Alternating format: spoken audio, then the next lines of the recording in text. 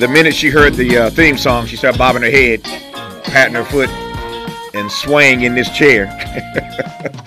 I was just saying to somebody the other day that we are out of that era, long past that era, where TV shows had great theme songs. I mean, you hear music and you know the show. You hear this and you know it's Night Court. Or you hear the theme from Sanford and Son, or the Jeffersons, or I can do this all day long, right? TV shows just don't have great theme songs like they used to. So, Marsha Warfield, when you hear the theme song from Night Court all these years later, you feel what? I feel I'm waiting for the easy rider sign to go by. And, you know, when I first heard it, I wasn't on the show. I was doing stand-up. And so I didn't get to see the show that often. I was always on stage. So hearing the song, it was like that show that Paula Kelly was on. Yeah. So that's the theme song. Take me back all those years ago to how you got on Night Court. And I'm asking that because back then, there weren't a lot of sisters who were holding it down on network shows. And there you were on Night Court. So take me back to that era, that bygone era, how you got on that show. Well, I got on that show, you know, because that's a multi-part question. Okay. Well, we got an hour. Okay. And I want answers to all my parts. Okay. So go for it. So back then, there wasn't a black television industry like there is now. There was no black Hollywood. Right. There was no nothing like that. So if you wanted to be on TV, you were pretty much going to be on a white show. And I was looking at clips from my past, and I'm like, oh, I was the black girl on a lot of shows. So when Night Court came along, you know, they had an almost entirely different cast. Like I said, Paula Kelly was there, and Selma Diamond was the bailiff. Unfortunately, Selma Diamond passed away in at the end of the second season. It was really a 1.5 seasons. It was a half-season pickup, and then one full season. So she was replaced by Flo Hallop, who I had done a pilot with the year before. And Flo passed away, like over hiatus. So I get this call, and they say, well, you heard about the bailiffs on Night Court? And I'm like, yeah, vaguely, you know. And they said, well, they want you to come in and interview. And I was like, I don't want to. Because I started in this business as a stand-up because I wanted to do stand-up. And acting was a whole different thing. I had only done a little bit of that. And so I'm like, I keep going on these auditions, and it's the same 8 black women for all of these auditions. And we don't get it. Then they come in and bring in Gladys Knight or something, and she gets it. I mean, it was like, okay. So I'm on my way to Seattle to do a gig. And they said, well, before you get on the plane. So I was really kind of peeved. So I had a sweat. I had a pack of cigarettes I smoked back then, and I had a wallet. And I walked in with my sneakers and everything. And the producer, Ryan Holwiggy, we call him Rhiney, he was from Chicago too. Right. And he had a fire going in the fireplace and the air conditioning on. It was summertime and it was hot. And so I'm like, why you got the fireplace? He said, because I like it, and I can. And so I said, okay. And we sat down, and he started talking about Chicago, and he knew who I was. And I was, okay. And he said, we don't know what we're going to do. We've lost our last 2 bailiffs, and we don't know if we're going to have a recurring bailiff to work opposite Bull, or if we're going to come up with a permanent one. I said, fine. He said, well, I'll give you a call. We'll let you know what's going on. And I said, okay, bye. We had sat and smoked. He saw my cigarettes. He said, give me one of the cigarettes. So we just sat and smoked and kikied. And I left, got on a plane, went to Seattle, got off the plane. They picked me up and said, call your agent. You got it. So I had gotten booked for 1 episode. The first episode of the 4th season. And that was it. So I didn't do the second episode. I got picked up during the second episode. when they were shooting the second episode. So then I panicked. Yeah. Well, I had panicked before because I had done the prior show, which was stressful, and a few other things, but not a whole lot of acting. So I said, I got to take an acting class. I got to do something. I got to learn how to do this. I don't know anything. So my agent said they got a perfect class. It's called Acting for the Camera. You'll go in and they'll, will work out. 2 weeks is all I had. Yeah. I go in, they tell me to get a book and come back the next week. So I buy the book. I open it up. It said, the preface said that the secret to acting is to keep it simple. Hold that thought. The secret to acting is to keep it simple. I want to hear the rest of this story. You heard her say it was a multi-part question, and I wanted the answers to all my parts, and that's exactly what she's doing. Okay. I ain't mad at her. So the secret to acting is to keep it simple. We'll let her pick up on the story when we come forward. But Miles, give me some more of that Night Court music in just a second here. But I've got questions already. I mean, this is why you. I don't often ask multi-part questions, but when you do, you get a lot of answer. And now I know where I'm going the rest of the hour because she's already told us that the bailiff died not once but twice. Are you really telling me you want me to audition for a job? Well, the persons who've had it twice have died? I won't talk about that. You heard her just casually mention, I'd been on the Pryor show. That Pryor show would be Richard Pryor, the GOAT. We're going to talk about Marsha on the Pryor show. You heard her say that I was smoking back then. Back then. Talk about that. You see, this is what it means when you listen charitably, when you listen generously. The guest always tells you where to go, and I know where I'm going the rest of the hour with Marsha Warfield. You're listening to Tavis Smiley.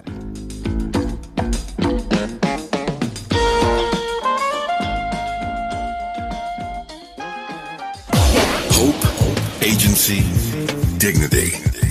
This is Tavis Smiley. Can you dig it? Come on! Let's get back to more of Tavis Smiley right now. More of Marsha Warfield right now. I'm delighted to have the legendary, the iconic, busy comedian Marsha Warfield join us live in studio.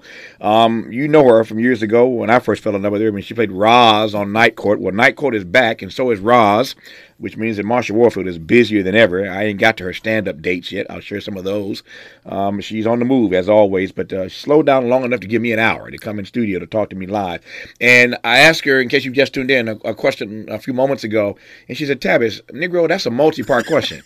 Well, she didn't say Negro part, but that's how she looked at me, like, Negro, that's a multi-part question. And so she started giving me a multi-part answer, and I'm loving every minute of it because now I know where I'm going the rest of the hour. But you were just on the precipice of telling me about this acting class you were about to take because you felt like you didn't nail it when you did the first episode of Night Court. So now you say, I got to learn how to do this. I'm a stand-up. I am a stand-up, but I got to learn how to act. They tell you, buy this book. You buy the book, and the preface says, the key to being a great actor is to keep it simple. Correct. Pick up Marsha Warfield. Take me on, girl. So I closed the book and never went back to the class. I said it don't get no simpler than that. You don't get no simpler than that. There you go.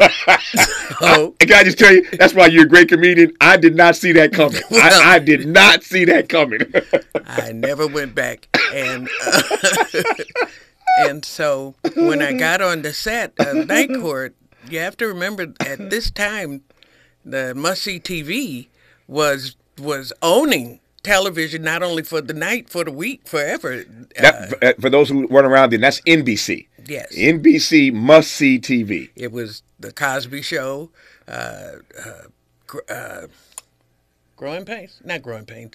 I can't. The Michael Keaton Show. And then Cheers. Mm-hmm. Then Night Court. Mm-hmm. And that was often 1, 2, 3, 4. Mm-hmm. And so I'm walking into a top 10 show, top 5 show.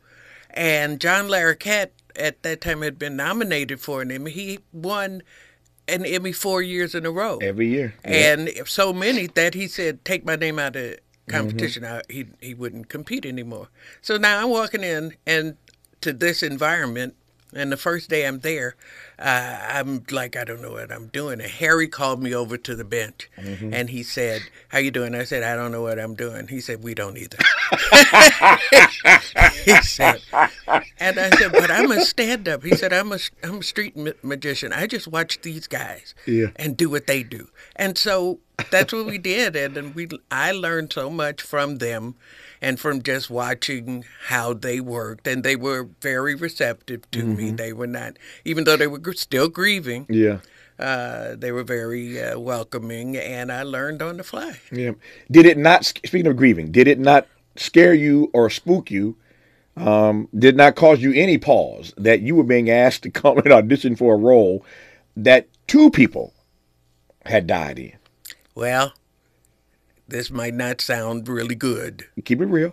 but at the time when people would ask me about that, I said, I'd have killed a couple more white women to get this job. So, But see, this is what this is what I love about comedy, man. I'm thinking now of my friend Joan Rivers. Yeah. When she'd always say, too soon, too soon, too soon.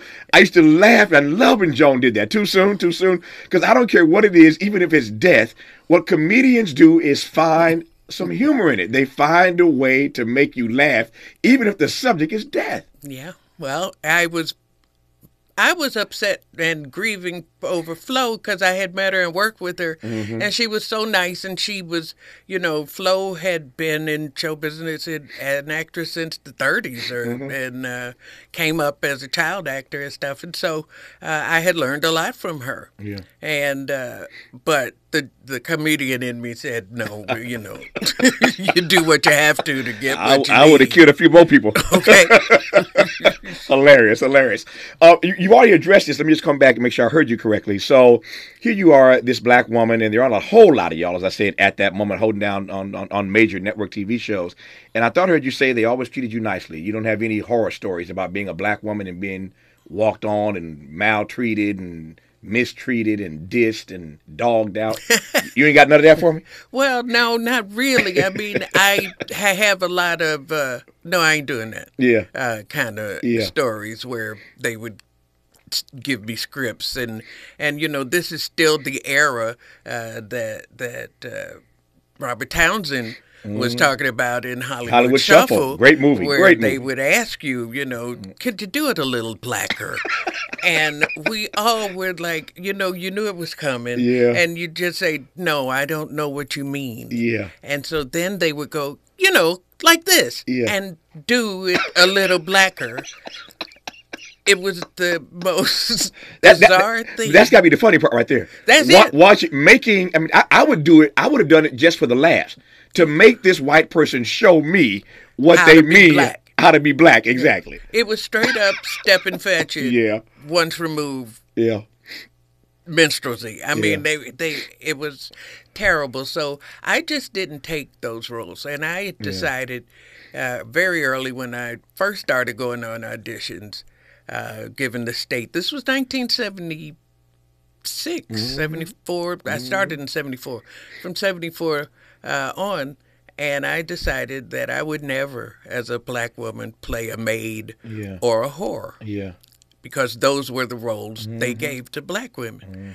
And I am proud to say throughout my career, I have never played a maid or a whore. Yeah. And And so maybe, I don't know, but maybe that's why I was never treated like a maid or a whore. No.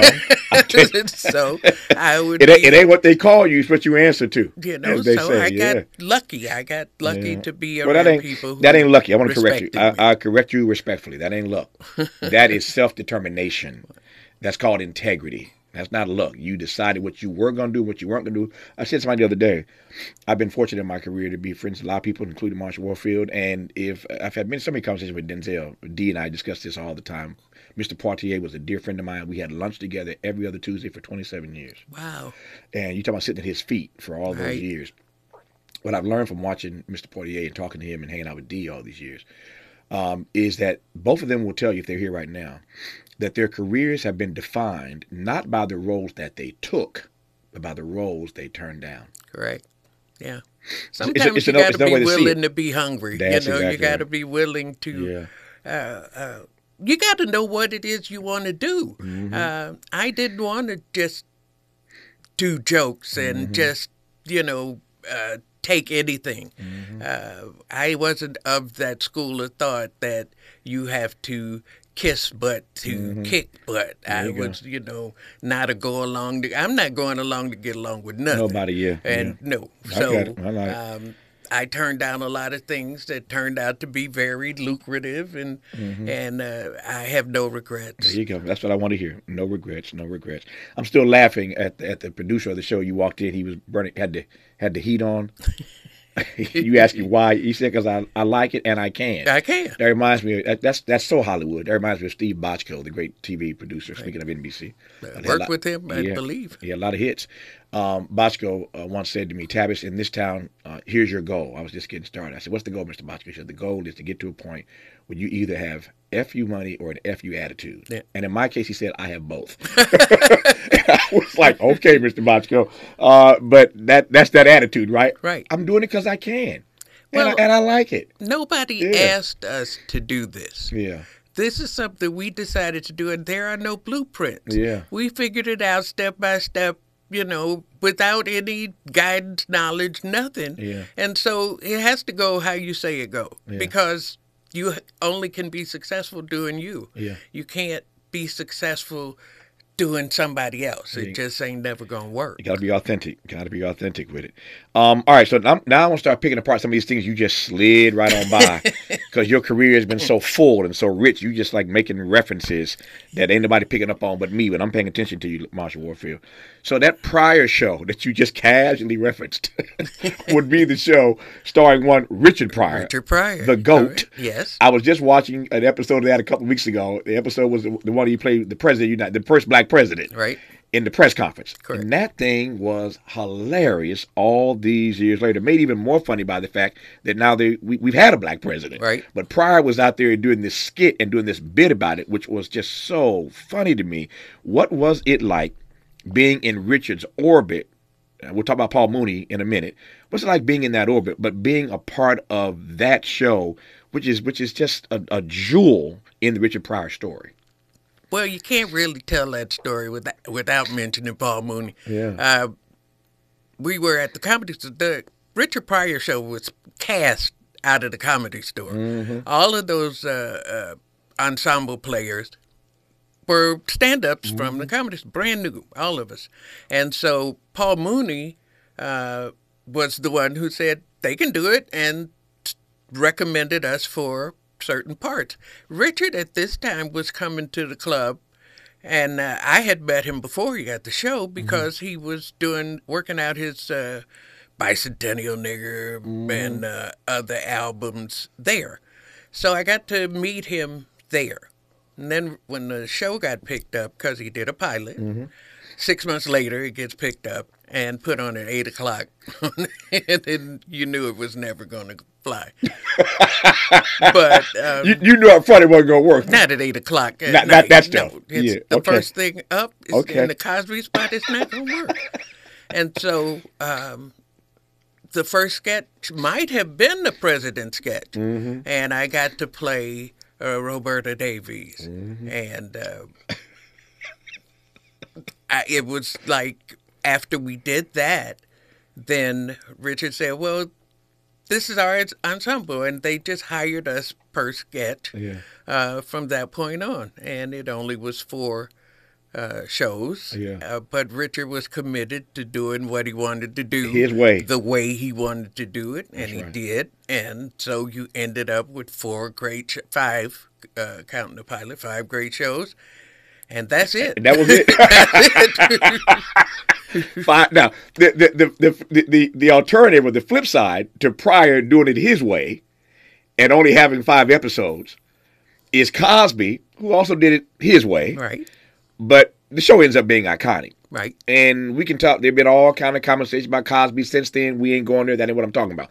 What I'm talking about is you were a part of that lineup at the moment that Cosby helped save NBC. Yes. When that show was turned down not once, not twice, but by every network. I know this story well.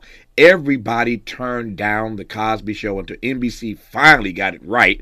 Brandon Tartikoff, God rest his soul. I was going to say, you got to mention Brandon. Brandon Tartikoff finally made that right decision, and the rest, as they say, is history. It changed television forever. What was it like just being in that rare air when the Cosby Show was all that and then some? Well, it was, it's hard to explain. At the time, Yeah. it was exciting and all that, but I'm brand new. I'm too stupid to be scared. Yeah. Even though I'm apprehensive and I got this. I don't feel like I belong in this with these luminaries. But Brandon Tartikoff also was from Chicago and also knew who I was, even though I had never met him. And so it goes back to that. It's not who you know, it's who knows you.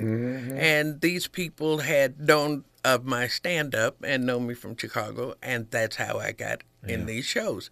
Brandon also did Night Court a couple of times, and there were so many black people on NBC at the time. I said, why did you change it to the Negro Broadcasting Company?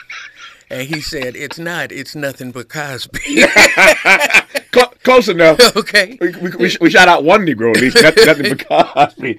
No, those were heady days. Those were heady days when NBC just ran everything, and Cosby was at the epicenter of that. I digress on that for now. When we come forward, I got so much more to talk to Marsha Warfield about. We haven't gotten to her stand-up. We haven't gotten to the Netflix is a Joke festival that's coming up. She got a bunch of dates coming up as well. But when we come forward, I want to just spend some more time talking about Paul Mooney specifically. We talked about Pryor, but I miss Paul Mooney. Yes. He was your longtime friend. Paul and I were cool and good friends, but I didn't know him the way you knew him. But I just want to just spend a few minutes in tribute to the late, great Paul Mooney. And then we'll talk about a few other things. Our guest in this hour is Marsha Warfield. She, of course, made the role of Roz famous on Night Court, and Night Court is back, and so is Roz. And Marsha, again, busier than ever, but I'm glad we got a few minutes left in this dialogue with Marsha Warfield, who you're listening to right now, and I'm glad about it, on Tavis Smiley. What's your quarrel with the world? You're listening to Tavis Smiley. He's rooting for everybody black. Everybody black. More of Tavis Smiley coming your way right now. My guest is Marsha Warfield, and I'm delighted to have her live in studio right about now. Legendary, iconic as a stand-up, and we all know her and love her as Roz on Night Court back in the day, and Night Court is back. I was just saying to her, y'all on the same lot, still Warner Brothers, of course. Still Warner Brothers, still Burbank. Yeah.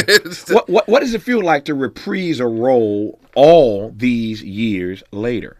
It's kind of surreal, you know. It's like waking up. I've said it before. It's like waking up at your prom when you're 70. Yeah. It's it's like, you never expected to be there again, and so I had nothing to compare this to, other than back in the day, and that was a half a lifetime ago. I was an entirely different person. So, well, at least you know what you're doing now. Yeah, I hope so. I have a vague recollection. Yeah, you know what you're doing this time around. We mentioned Paul Mooney earlier, and nobody argues with the fact that Pryor was the GOAT. There's no argument there. But I've said this many times, and I say it with just nothing but love, deep love for Richard Pryor. Pryor doesn't pull off all that he does without Paul Mooney. It just doesn't happen the way it happens without Paul Mooney. So I wonder if you just might say a word about Paul Mooney. Well, a lot of us don't happen the way that we happen without Paul Mooney. Paul, like I said, he helped cast the Richard Pryor show. But he often, if there was a gig and you were right for it, he would recommend you. Whenever I had the opportunity to hire him, it went both ways. Symbiotic, And when I met Paul was the first night I went to the Comedy Store when I got there in 1976, March 5th, my birthday. Wow. And it might have been March 6th. Anyway, I went to the Comedy Store. It was a Friday night, I believe, and Spoon was at the door in his tennis shorts and polo shirt with a sweater tied around his neck, like, doing an ad for Newport on the tennis court. And he said, yeah, baby, come on in. I'll introduce you to all the comics. And he introduced me to all the comedians as they came in. Leno, Letterman, all of those guys were still working there. And then for the second show, he said, I want you to meet Paul. And he says, this is Marsha Warfield. She's a new comic from Chicago. And I said, hello. And he said, they said, "This is Paul Mooney." And I said, "Hi." He said, "Mr. Paul Mooney." And I said, "Well, okay, sir." And I gave him a salute. Yeah. And then from that point on, we were friends. I watched him work many times. Most of us, like most of the black comics at the Comedy Store at that time, we just waited for Paul not to show up so we could go on. Because once Paul went on, nobody else was going That on. was it. He killed it. That was it. That was it. Yeah. But Paul had a great. And I have to tell you, you did that when you listened to what I said, and then went from there. Paul listened better than anybody. His writing was a reflection of what you said. He could write in your voice because you think you're just talking, and he's writing down what you're saying and then put it in a script form and give it back. And it always worked. It always worked, and it seemed like, how did he do that? He listened so well. I say all the time that the more charitably you listen, the more generously you listen, the better you are as a host, but the better you are, I just think, in life across the board. I said to somebody the other day in a speech, it was part of what's wrong with our society right now. There are many things, but one of my indictments is that there's too much monologue and not enough dialogue. Yeah. And dialogue only happens when people actually listen charitably and generously to others. And so it works for me, and it worked for Paul Mooney. And Yeah, so it I just did. wanted to give a little shout out to. And I was our dear lucky brother. enough, I have to tell you, at the end, one of the last shows he did, I was on that show. Yeah. I had just got back into stand-up, and Dick Gregory passed away. Yeah. And Paul was supposed to work with Dick Gregory. And they asked me to take that spot. So I opened for Paul Yeah. then. And I got to work with him. I got to get a comedy award with him, and do a few shows with him at the end. At the so, end, yeah. How did comedy become your thing? And I ask that in part because there's so many great artists across the board. I mean, I love Chicago for many reasons. It's my favorite American city. I live in L.A., and I shouldn't say that too loud, but I love Chicago, right? My friends know that. But one of the reasons I love it so much is there's so many great people from and in the city of Chicago, where we're heard right now, WVON. Shout out to VON in Chicago. But I love that city. But there's just so many great artists over the years who've come out of that city, black, white, and otherwise. Yeah. But I was thinking before you walked in the studio today about all the great comedians that have come out of the city. I mean, you can start with Bob Newhart. I mean, there's a whole bunch of them, right? Right. But Chicago is just a place just rich and full of artistic genius. But how did comedy become your lane? How did you know that was your thing coming out of Chicago? I had no clue. Yeah. 1974, Tom Dreesen had just broken up with his partner, Tim Reed. I've told this story by road a million times, but he had just broken up with Tim. Tim and Tom was the first know him well. interracial comedy team. Duo, yeah. And the twist was that Tom was the streetwise guy, and Tim was the conservative guy. And they worked for years. So Tim moved to Los Angeles, and Tom was working out his stand-up on his own. And the comedy clubs were just coming to be. The Comedy Store opened in 1973, I think. And the Improv had been open, but it did music and comedy. When they moved to Los Angeles in about 74, 73, something like that, they were doing all comedy. So the all comedy thing was brand new. Tom started a Monday night, which again was a new kind of thing, at a club called the Pickle Barrel, and there was a write-up said you could go and then work out. I ended up going, 2 o'clock in the morning, did my debut. They called the new comics virgins, so I walked on stage and said, "My name is Marsha Warfield, and I'm a virgin, so please be kind." And I've said it before, but it's the truth. I got a laugh, and a light shone down from above, and the ancestors wrapped me in their arms and said, "Fool, this is what you do." And from that point on, I never, ever considered another profession, another job. Even when you were on stage and didn't kill, Yes. you never considered anything else. Never. Yeah. And that was the second time I went to the Pickle Barrel. Yeah. You know, the first night was great. I was great. The two guys, drunk guys at the table, and the 9 comedians that were left loved me. Yeah. And so I had a great time. The second time I went up, I bombed. I ate a big one. Yeah. And I never thought about not coming back. So yeah. I did as part of a charity thing one time.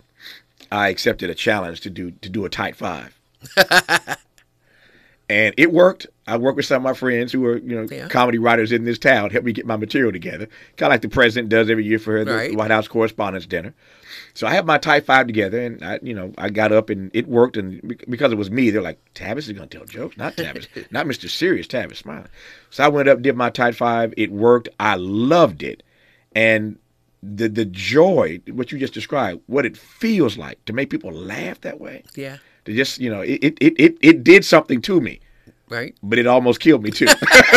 I was like, I would never do, I survived my tight 5, but I would never do it again. So when you say you couldn't think of doing anything else. Not ever again. I never considered anything else. That's funny stuff. All right. When we come forward, Marsha Warfield is on the road. I'm going to share with you some dates where you can check her out. We'll talk about the Netflix as a Joke Comedy Festival, at which she will be appearing, and a few other things. Just delighted to be in dialogue with Marsha Warfield right now on Tavis Smiley. Interrogating and unpacking. That's what we do around here. You're listening to Tavis Smiley. More honesty than you can handle. More empowerment than you can imagine. You're tuned in to Tavis Smiley. Sometimes the best part of these conversations are the stuff that happens off air, and I have to stop the guests. Like, stop. Don't tell me. We're going to discuss that on the air because I don't want you to reprise it. It ain't never, Sade said, never as good as the first time, right? Okay. So I don't want to try the second time. It doesn't come out quite the right way. So I stopped Marsha Warfield mid-sentence when these words came out of her mouth because I don't want her to have to do it a second time. We were talking, and Marsha just dropping bars and says to me, Tavis, I believe that your dreams are your life's blueprint. Your dreams are your blueprint. Now unpack that for me. Well, we think of our dreams as something that is beyond our grasp, beyond our reach. But the reason why you have these dreams is because that's what you're supposed to be doing. And if you just follow your dreams, it won't be easy. You don't really know, dreams can be confusing. But if you follow your dreams, chances are you'll be doing things that you've always done. In other words, there's a reason why it's already in your subconscious. It's always done. As a 5-year-old, I was taking joke books out of the library. I had no clue about being a stand-up comedian. I never, ever thought about being a stand-up comedian. But I am doing what I always did. And once you commit to, okay, this is my dream. This is my thought. This is what I want. This is what I'm seeing. This is what I'm being shown. Yeah. And go with it. You might not make whatever it is you conceive of, but you'll be on a path that's for you. I'm going to hold on to that the rest of the day and for a few days to come and just noodle and marinate on that thing, that your dreams are your blueprint. As I said, there's a reason why it's already in your subconscious. So your dreams, Marsha Warfield says, are in fact your blueprint. I said to Marsha that one of my favorite movies is a film called Broadcast News. And in that film, William Hurt, great actor, in that film there's a line uttered by one of the characters. It simply says, what do you do when your life exceeds your dreams? What do you do when your life exceeds your dreams? I kind of responded when I heard that line, like I responded when I heard Marsha say your dreams are your blueprint. It just backed me up. And what I realized about that question, what do you do when your life exceeds your dreams, is that the answer is pretty simple. You dream bigger dreams. Right. When your life exceeds your dreams and you dream bigger dreams. There's a friend of mine once told me, if you tell somebody your dream and they don't laugh at you, then your dream ain't big enough. Okay. Your dream ought to be so big that you tell me, I'm going to do this, I'm going to do this, I'm going to do this, and them Negroes start laughing at you. Then you know you're onto something. Okay. If you tell folk your dream and they say, oh, okay, then your dream ain't big enough. But also, I find in our community, when they say they ain't going to let you, they're not stopping you.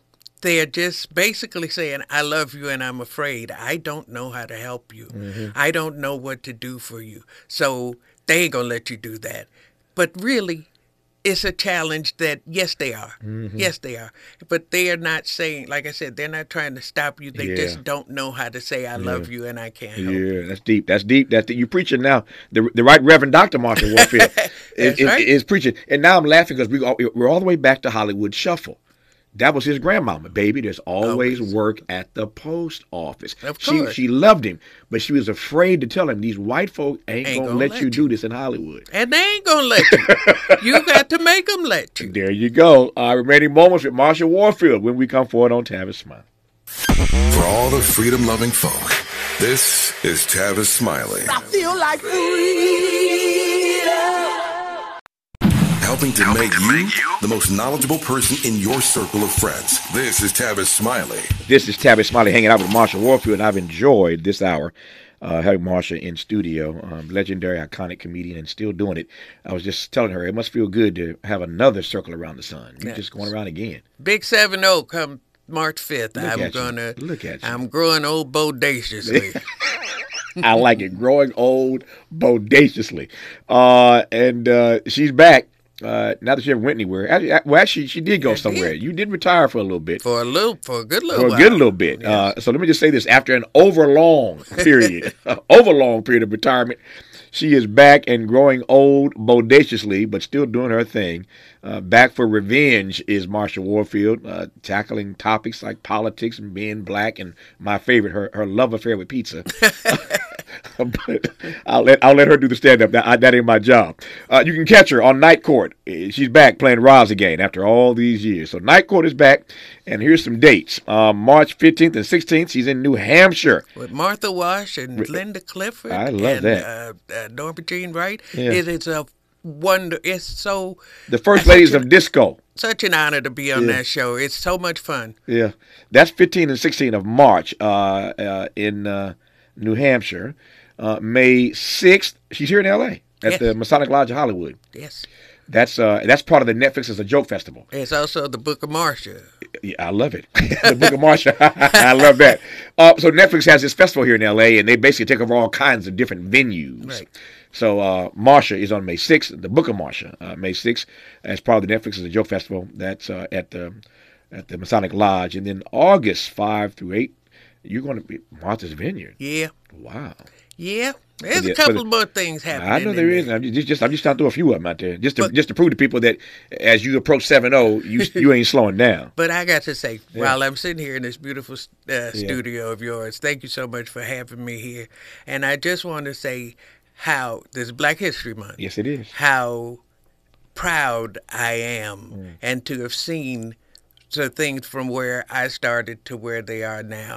And I just wish that my other black people, we have this thing now where everybody's in competition and everybody is dissing everybody. But if y'all could just see how beautiful you are to me, see yourselves the way I see you. We watched videos last night of just regular R&B the talent, the artistry, the craft that went into all of that. I sat there grinning like a footlight, like they're my kids. There's so much to love, and we need community. We have community. I talk about Paul, talk about Richard, talk about Spoon, talk about all of the people whose shoulders I stand on, and who the Della Reeses that came before us.